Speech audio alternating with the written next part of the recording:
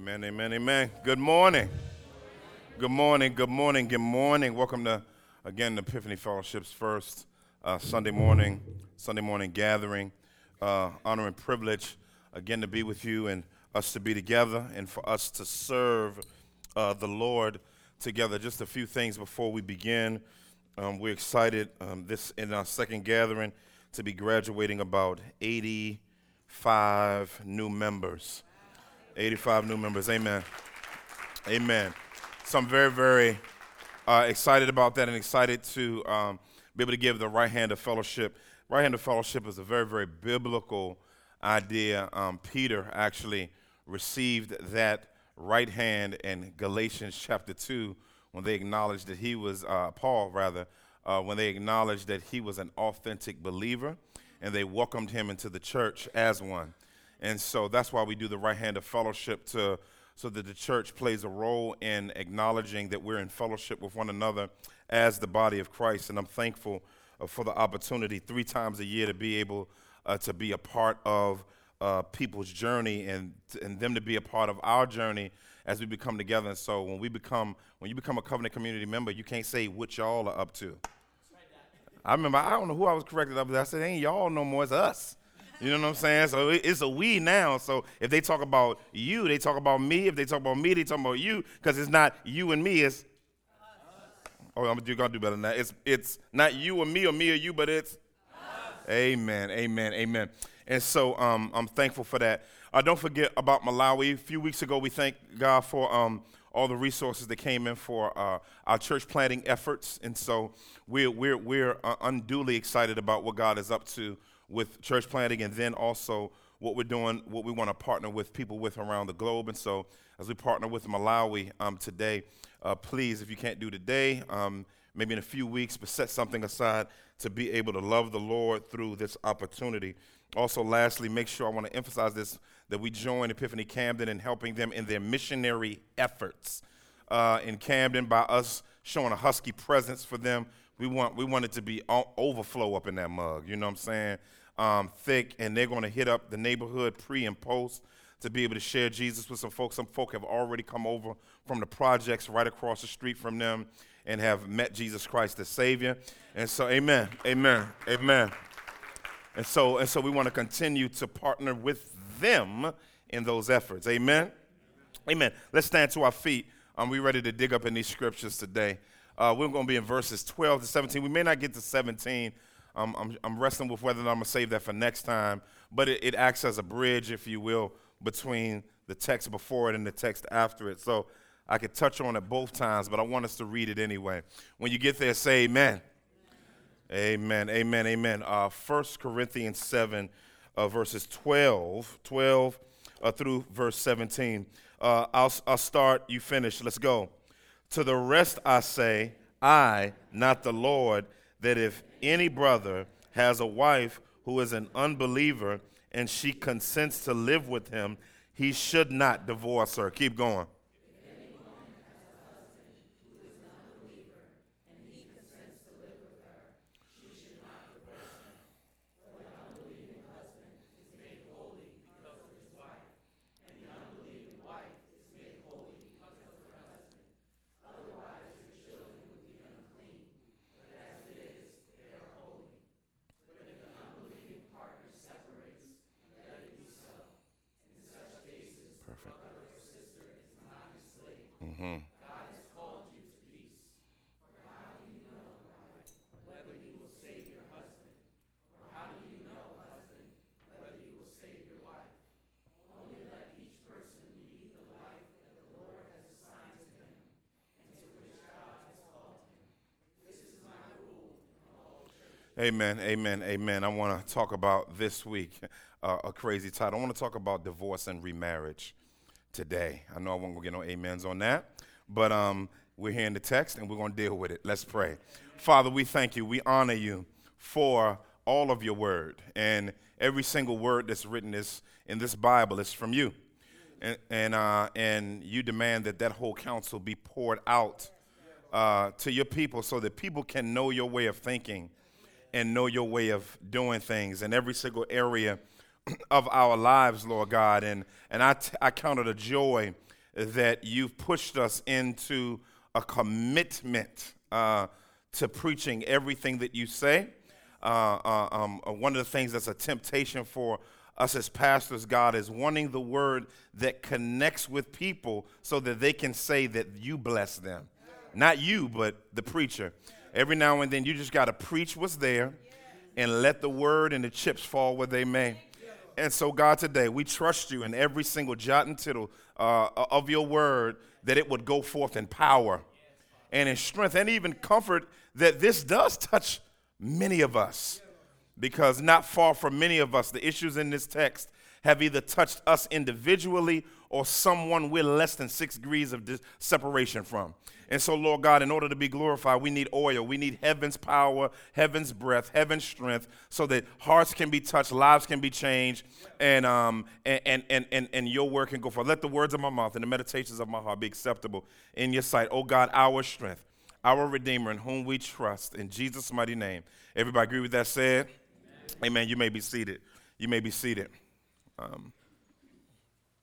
As you go across the body of Christ, you can find that there are several things, and I'm talking about the authentic church, that the authentic church, the biblical church, would agree on.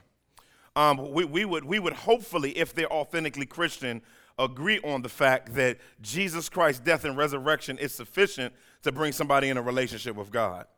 Amen, somebody. We would hope that they believe in the inerrancy and infallibility of the scriptures.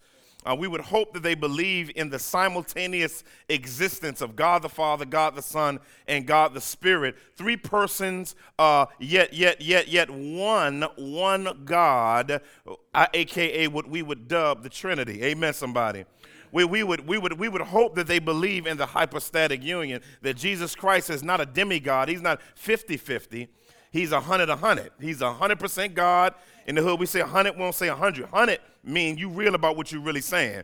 So you're 100% God and 100% man, united in one person, unmixed 2 natures, united in one person forever. Hypostasis. We hope we believe that. There's some non-negotiables in the church that we should be believing on in relation to what the Bible says.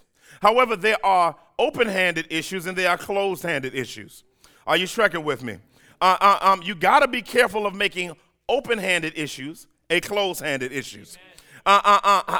However, as we span across that, we could talk about the gifts, we could talk about men and women in leadership, and we could talk about a whole lot of things. We could even talk about views of divorce and remarriage, if you will.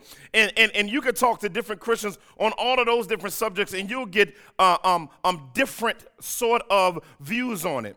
And what's interestingly enough, I can remember when I was sitting before the ordination council at Oak Cliff Bible Fellowship, and they took me through 3 sections of my ordination. The first thing they took me through was the theological section. I was scared to death at that table. You don't understand how I've never been that nervous ever in my life. I mean, most of those guys were in ministry longer than I was living, and so to have them sitting in front, so I asked the doctrinal section. Wasn't really nervous about that, in that section. And then they asked me just some general theological questions, some biblical questions, and then they began to ask me some practical questions based on what I believed and said about those theological issues.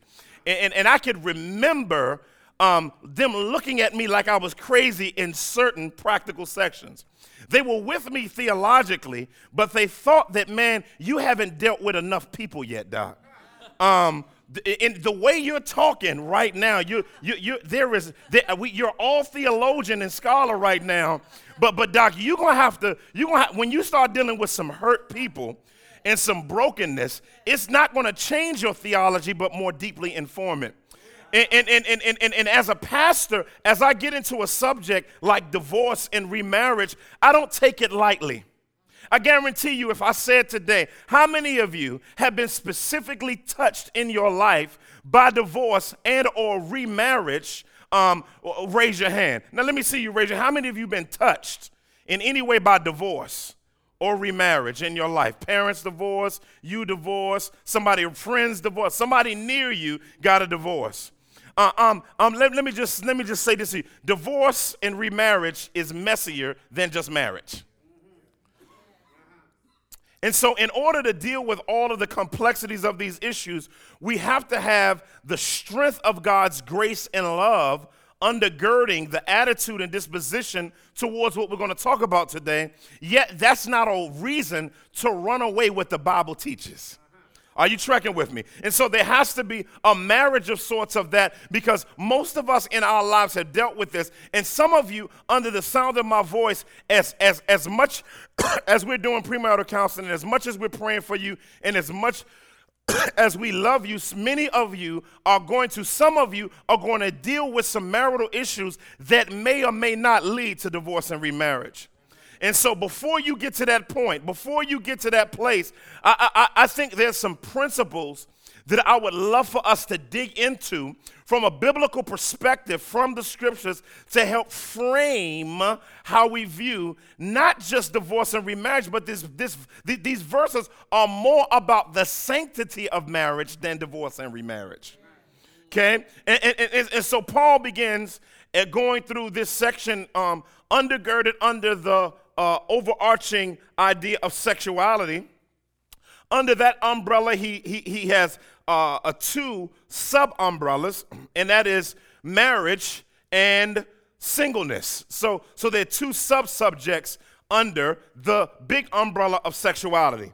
And so as he begins to put singleness on the back burner just for a second until he get to verse 17 and 18 and deal with the issue of marriage, because the Corinthians ran into a major issue. They ran into a major issue. Some men and women who trusted Jesus Christ as Savior, their whole household didn't. And because their whole household did not trust Jesus Christ as Savior, i.e. their spouse or someone that they were betrothed to, they began growing in Jesus Christ, and some didn't grow much. They had some immature issues, and others began to grow and be strengthened in the Lord Jesus Christ a little bit, and they began to wonder, what do I do with this spouse that's giving me all this hell about my new faith? It don't get no more practical than that. You have two people. This ain't somebody. We ain't talking about two people. Like some of us in our day and culture, I don't care how fine they are. I'm just going to marry. He got a job. She got a job. She can take it. I'm just going to marry them because they got more than most Christians I know. That ain't biblical. That's 2 Corinthians chapter 7. We'll get there one day in Jesus' name. But today I'm not trying to, I don't want you to walk away from this well, pastor said this is what you need to do if you are married to, I'm not saying if you're going to marry an unsaved person, it's if you're already in a marriage to an unsaved person. Now, I don't want you to get in my face and start talking about, Pastor, I need to talk to you about my spouse today because I knew it. I know they come to church. I know they pray. I know they said the sinner's prayer, but I want to talk to you about my spouse. I'm going to rebuke you in Jesus' mighty name. All right? And so Paul is specifically talking today to this group of people. I'm going to read something in a second, but I want to dive into scriptures real quick. Verse 12. He says, to the rest I say, I, not the Lord. Now, when he says, I, not the Lord, verse 12, he's not saying that he's divorcing what he's saying from what the Lord says. He's saying, based on what Jesus already taught in several places in Scripture, Matthew 5, Matthew 19, there are some ways in which he is going to build on the idea of marriage that Jesus didn't talk about in his earthly ministry. Jesus Christ touched on a whole bunch of stuff in his earthly ministry, but ultimately he was going to raise up apostles through the Holy Spirit who were going to communicate and strengthen the church through carrying on his earthly ministry by helping them to get clarity on a lot of different subjects. And let me just tell you something just for free. Most of the New Testament came out of the messiness of broken Christians. It didn't come out of perfect situations. Most of us think the Word of God was written out of perfect situations. It was written out of and to very, very, very, very broken issues. And so people that tell me, I want to go back to the early church, I'm like, which one? Because they just as messy as we are today. Some people have an idealistic view of the early church. But he said, the rest I say, not the Lord, that if any brother has a wife who is an unbeliever and she consents to live with him, he should not divorce her. Wow. So Paul is, so some of the Corinthians were coming to him saying, yo, Paul, I'm not feeling my spouse. I'm not feeling my spouse. They don't love the Lord. You know, when I say I'm going to give my tithes and offerings, you know what I'm saying, to the church, you know, they looking at me funny. You know, when I say I'm going to the church picnic, they looking at me funny. When I say I'm giving to the Malawi offering, they looking at me funny. Y'all ain't hearing me today. When we want to get a church planted, they looking at me funny. There's certain things that I won't be involved in anymore, and so it's the places where we had common ground. We no longer have common ground because I know the Lord. So Paul, like in Nehemiah, you remember when in Nehemiah, Paul, when Nehemiah, because they had that in mind, they said he made them divorce the unbelievers.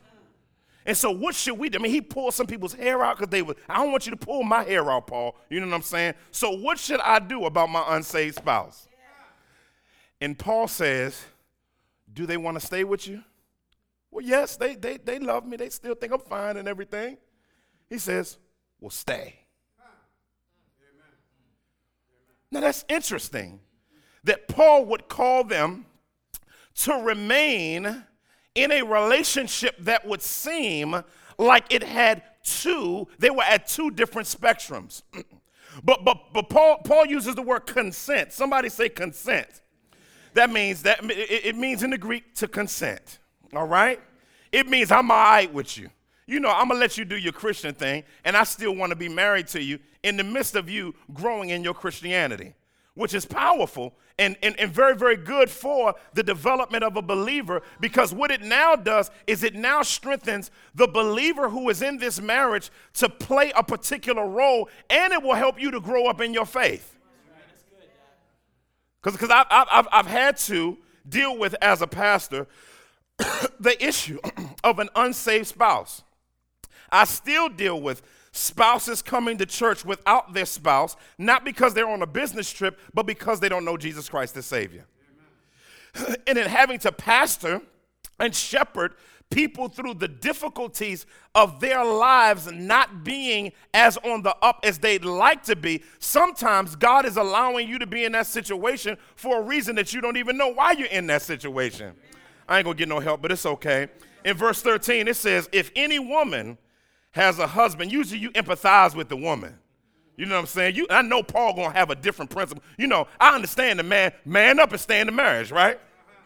You know, but ladies, it should be a different situation with the ladies, you know, because ladies can't control what a man going to do. I mean, he's the spiritual leader, leading her in all kinds of directions. Flat out, Paul should give her the opportunity to stab out. Let's see what the text say, though. He said, and he consents to live. Somebody say live. Live with her. She should not. That subjunctive has imperatival force, by the way. Should isn't, you know, might or might not. Should means don't. Here. Divorce him. So you mean to tell me that a woman who's married to an unsaved man can remain in relationship with an unsaved man with all his unsavedness? Yes. Now that don't mean that you're gonna marry. I gotta say that over and over and over again. I gotta keep saying it because I don't want you walking away saying, I knew that I could be something for him. See, you know what I'm saying? So no, because women, y'all, let me just say something about sisters. Y'all have the savior syndrome. See, what y'all try to do, let me just say this to the single, let me see. What y'all try to do is y'all try to find a man with good preferences of yours. I know I'm preaching, but you ain't got to say amen. Listen. And you find him with he got everything I want. He got all the money I would want. But all he need is a sprinkle of the blood of Jesus. And if he get just a drop, the Bible says it goes from the highest of highs to the Lord. So if he just get a drop of Jesus with all that fineness and with all that money and with all them connections plus Jesus, right? But I had so many sisters I had to talk off the ledge because you done got emotionally attached to a joker.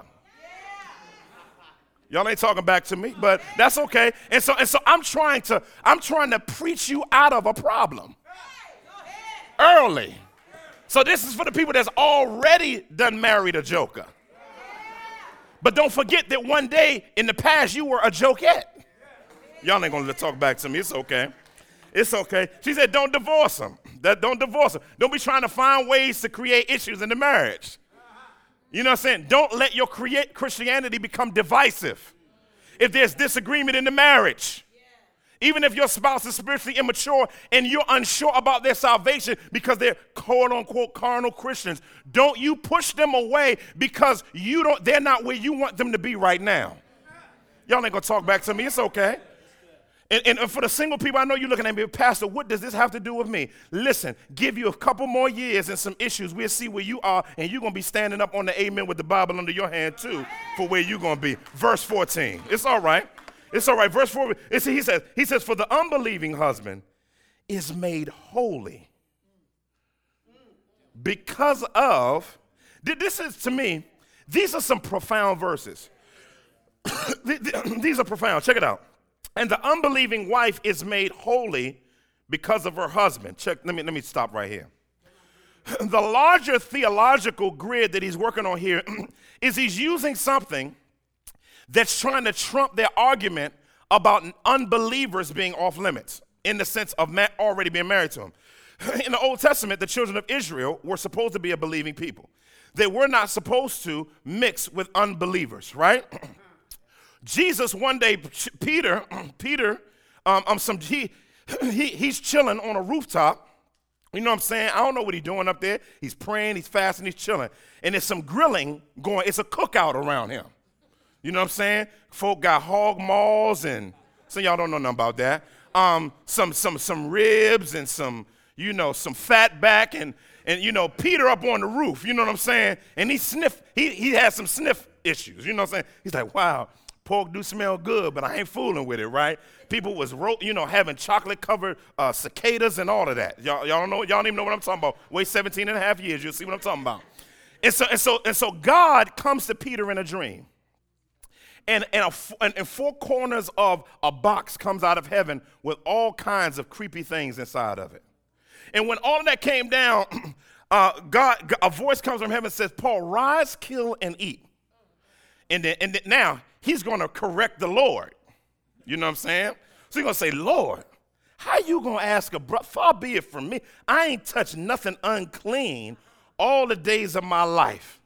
And guess what God tells Peter? What I have called clean, don't you call unclean. And so then the Bible says, and with this based on Christ's principle in the Gospels where he proclaimed no people off limits and no part of creation off limits as ceremonially unclean. Now, this is an upgrade from just not unclean. He called unbelievers holy. Hold on. How do you call somebody that ain't in a relationship with God through Jesus Christ holy? That means because of your relationship with God through Jesus Christ, God has done for a vessel of wrath before it gets saved something that God gives the great. It's so much New Old Testament imagery here, but what God does is say, I am going to make them ceremonially clean so that when you're intimate with them, when you're relating to them, that they're not off limits, but I'm going to put them on limits because I got you on a mission in this relationship. Or you know what I mean? See, our problem with many of us is we don't view marriage as a mission field. See, that's good for the people that got a saved spouse. You felt it in your spirit when I said that. Listen, when you get marriage ain't just about hitting something. It's about being something. And so what he says here, and he powerfully helps us with, he says they're made holy. The unbeliever is made holy because of you. He said, because of your presence in the marriage, I have a witness now in that house that I did not have before. I never had a witness in this house before. What would you, when Jesus saved people or healed them, what was the first thing he would tell them to do? Go back to your house and do what? Tell them all of the good things that the Lord has done for you. Listen, you're on a mission to continue to nag people about how good God is. See, sometimes you can share the gospel, penal substitution and atonement, by grace alone through faith alone. Sometimes you can just say, you know what? We ain't had no money in the bank, and things were pretty tight, but the Lord came through, didn't he? And you just you ain't got to share. Listen. Sometimes you can just tell somebody that don't believe about the goodness of God, and just continue to shower them with a divine perspective about what God is up to and what God does is powerful. God allows unbelievers to be blessed by the hedge of protection that's around the believer in the house. That's crazy. That now don't go to your unsaved spouse and say, you got some benefits. You know what I'm saying? You know what I'm saying? You benefiting off some stuff because I'm here. You know what I'm saying? I'm the spiritual person in this household. You know what I'm saying? So I'm going to put and you know what I'm saying? Sisters, be nice. That's all I'm going to say. Fellas, be nice. Don't lead like an ogre. Lead like a servant. Then he said, because he said, otherwise your children would be unclean. But as it is, they're holy. Now, he's not saying they're saved. Both the spouse and the child, he's not saying that they're saved. But he's saying that your union I've blessed, and even the product of your union is blessed still, even though your family is not redeemed by the blood of the Lamb yet. The key word is yet. And then he goes down and then he says, and I love this. He says, verse 15, he said, but if the unbelieving partner separates, let it be so. So this means, now, this is called abandonment, okay? Now remember me, don't force an abandonment, okay? I would say that 3 more times, but don't force it. But he said if the unbelieving partner, not because you're nagging them about the gospel, but because during this time Christians were persecuted. And because Christians were persecuted, there was business losses. There were all different types of things that would happen just because we don't even know nothing about that today. Where your economic situation and sociological situation is affected by just the fact that you named the name of Jesus. We don't know nothing about that today.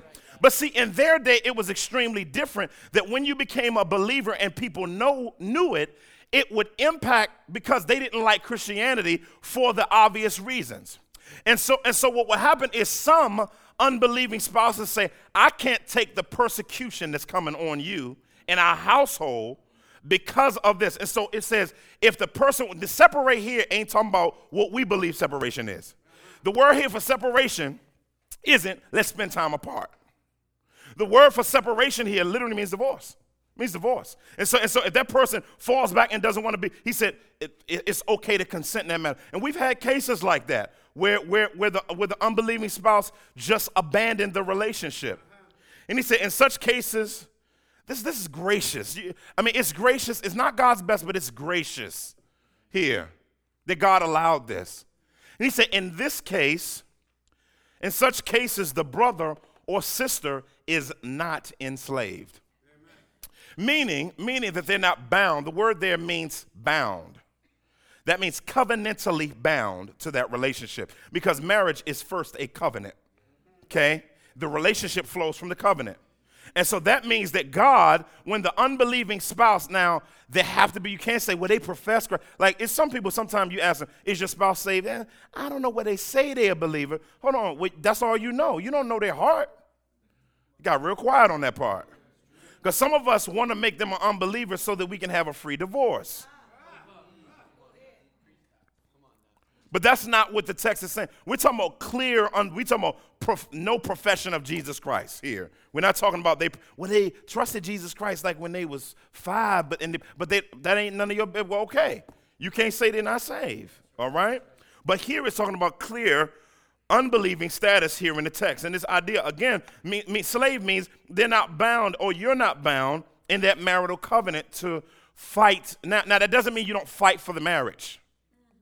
That's not what it's saying.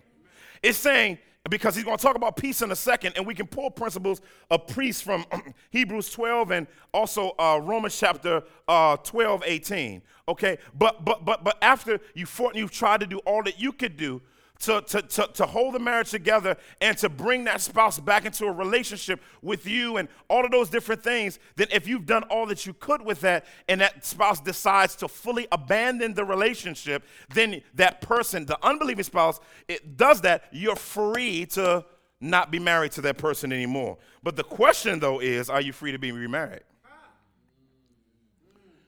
Now look at what the verse says at the end of it. God has called you to peace. That is a weird place to put that. Being called to peace means that there was a lot of fighting and issues in the marriage, and being together wasn't peaceful. So remember earlier, it basically says that a Christian and a non-Christian who's already married can have a peaceful relationship based on them being made holy. But there are cases when the unbelieving spouse, now, the onus is not on the believing spouse wilding out and leaving. The onus is on the unbeliever's reaction to that. Now, I'm not saying if the unbeliever is beating the spouse that you can't get out of the house. You get out of the house, and if you got kids, you get out as fast as you can, and until God works something out. Okay? Okay, but until then, we're called to Romans 12:8 is if possible. I like that. The Bible, no people. It said if possible. So far as it depends on you, live peaceably with everybody. So that means you need to put the onus on you to always be the person that initiates reconciliation in every relationship, especially in marriage. So if you know that there are issues between you and anybody else, especially your spouse, your goal is you need to take the initiation to bridge the gap between the issues that you and your spouse got. That's biblical. Amen. Hebrews 12:14, strive for peace with everyone. Then listen to what it says, and for the holiness without which no one will see the Lord. So it calls seeking peace an act of holiness. It's an act of holiness, right? Because they're made holy. And so we should be engaging in holy activity with that person. Now, I know someone is asking theologically, can I get a divorce at all? I always get that. It's always interesting when there's a marital problem. Somebody says, can I get it? I get concerned when I get can I get a divorce? I get a little bit concerned. But there are biblical allowances for divorce. Adultery, Matthew chapter 5, Matthew chapter 19. Adultery, and that's even with a believing spouse. That's the only ground for divorce with a believing spouse. Only one. I wish the Bible talked and helped us more with this, but this is where the Bible lands, and guess where Pastor Mason lands? Where the Bible lands. All right? And the second one is abandonment by a non-Christian. There are Christians that view that abandonment can apply to believing Christians. The text just won't let me do that. You know, I've seen a lot of hardship. I've seen people, a husband get life in prison. Husband get life. And pastoring someone through that is a monster. How you pastor a spouse through the fact that their wife got life in prison? What do you tell them? I know you're like, what do you tell them? You deal with all of these different difficult issues with husbands and wives, dealing with these issues of divorce and remarriage, and you have to be able to, again, we have to lay down on the biblical answers in this particular area. I want to go a little further before we close this out, because I want us to get some clarity, just continue to get some clarity on a biblical understanding of divorce and remarriage. Verse 16. This is powerful. He says, how do you know, wife, whether you will save your husband? Or how do you know, husband, whether you will save your wife? It's powerful here that God gives them not an out, but a commitment. He gives them a commitment. This is how serious marriage is.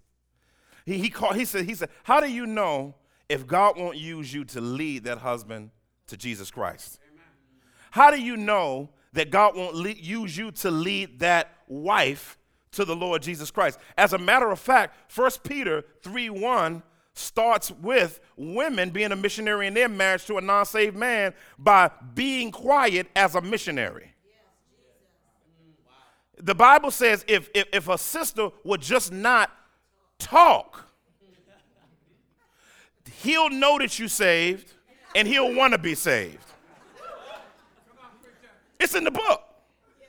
I ain't make it up. You know what I'm saying? You know what I'm saying? And the Bible in Ephesians chapter 5 calls men having a salvific role in their relationship with their spouse. Means if you would just serve your spouse like Christ served the church, she instead of wanting to be served, maybe God will do something in that relationship. And so he said, how do you know? And what I like about this last verse on this is it speaks to all of our marriages. It speaks to all of our marriages. Don't give up on your marriage. Because know what it says? I translate this real cool. How do you know what Jesus Christ is going to do in the life of your spouse? Let me give you a principle here. Christians, you need Jesus in your marriage. You need Jesus Christ. Christian marriages, you need Jesus in your marriage. And this can apply, even though it's specifically to a believer, it still applies to us. If he's telling a believer to not give up on a non-believer in the marriage, how much more do us who are believers shouldn't be giving up on our spouse who is a believer? I know we got issues. You got issues. I got issues. All of God's people got issues. I don't care how frustrated with them that you are. Can you imagine the testimony in your marriage? You ain't got to Instagram everything. Can you imagine the testimony in your marriage of the brokenness and the divides and the breaches and the tears that you cry next to your spouse, and you just asking God, not just work on them, God, work on them. I know they got, I'm frustrated with their issues, but I know I got blind spots too. I got blind, and so God, help me with my blind spots, because maybe my blind spots is causing their blind spots. And so, God, will you apply the blood of Jesus to my eyes? To my eye. Let me not point the finger. I'm not going to point the finger at them. Start with me in this marriage. See, that's the spirit of the text. The spirit of the text is start with me. If you start with me, things can change. Imagine if husband and wife said start with me separately yet simultaneously.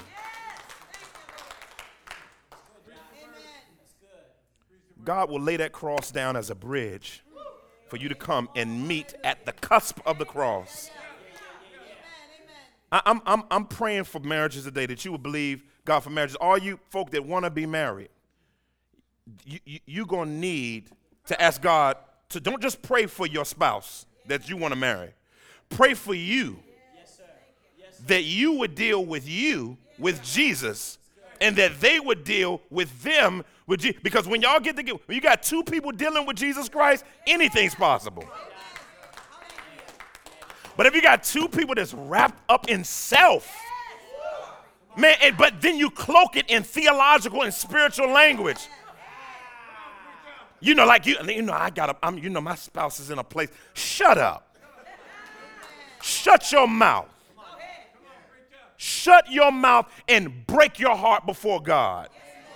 And ask God to help you to see you. What did Jesus say in Matthew 7? He says, before you could talk about the speck in somebody else's eye, he said the speck may not be in their eye. It may just be the log that looks small that's in your own eye. That's what Jesus said. That's what Jesus said. So get up off your high holy horse and get on mission being changed. Because the thing that could change your spouse is you being changed, not you trying to change them. And when I read my Bible, it never says that anybody changes anybody's life. So I'm done.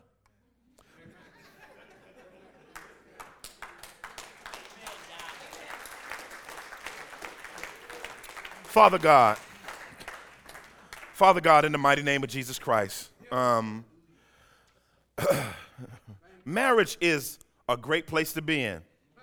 It's great. The challenge is reading our unbiblical ideals on others and wanting them to be conformed to our image versus Jesus Christ's image. That's one of the hardest parts of marriage, is you have a dream of what you want your spouse to look like, but it doesn't always match up with what Christ wants them to look like. And so, like Isaiah said when faced with his sin, he says, I am a man undone. And he said, here I am, Lord, send me. And so, God, just as Isaiah was cleansed of his issues to be a servant to others, I pray in our marriages that the same will be true. Lord, every week I know my wife and I are faced with our selfishness. I know every week, every day, I'm faced with at least 20,000 issues of personal selfishness that you have to walk me through to repent of. And the great part about it is having someone that knows Jesus Christ, who can forgive, who you can reconcile with, who you can experience restoration with, and who you can renew our commitment and love for one another to. And I pray for the person that's divorced in here, and they may even have an unbiblical divorce. I pray for them today, God, that you would touch them in their mistake, that you would touch them in their challenge, Lord God, and release them from the bondage of their condemnation. Because the Bible said there is therefore now no condemnation for those who are in Christ Jesus. And so I pray for those who feel like they're cursed to be alone. God, will you restore and reconcile and forgive and let them know that, yeah, I'm cool with you remarrying, but God, I pray that they would deal with all of the issues that they can and going before you. And not just saying the reason why I got a divorce because of them. Even if it was the ex-spouse's adultery. But Lord God, even seeing and being willing to be open to that. And I'm not trying to condemn them, but us being clear that, Lord God, we all need your strength. And God, your forgiveness and your blood covers a multitude of sins. And I just pray for husbands and wives who are here today and they're wrestling. They came in here looking good together, but they probably argued their way all the way here. And God, I'm praying for them. I'm praying that they would not just have a vow renewal ceremony, but they would open up their hearts and say, God, where in this is my issues? And what do I need to work through to grow and be better? Maybe someone here and they're married to someone unsaved. I pray for the salvation of that spouse who has been not made off limits, but because of the presence of the saved spouse has been made on limits. And God, I pray for those, and I see several engaged folk in here, quite a few rather, and I pray that you would touch them. Touch them to have a passion to be changed by Jesus. Because when you have someone that has a passion to be changed by Jesus, it just makes marriage better. And so, God, I pray for them. I pray for those longing to be married, that they won't rush into something that will later be trouble for them. I pray that you would give them, not give them patience. They already have it if they're a believer. Help them to walk in the patience that you've already given them. So that they can, so that God, all of that patience, so that they can say, I'm going to maximize this season of my life no matter what. And we're going to encourage them next week. But God, I pray that they would find themselves under the shepherd who doesn't allow them to want. And God, we honor you and we bless you and we pray.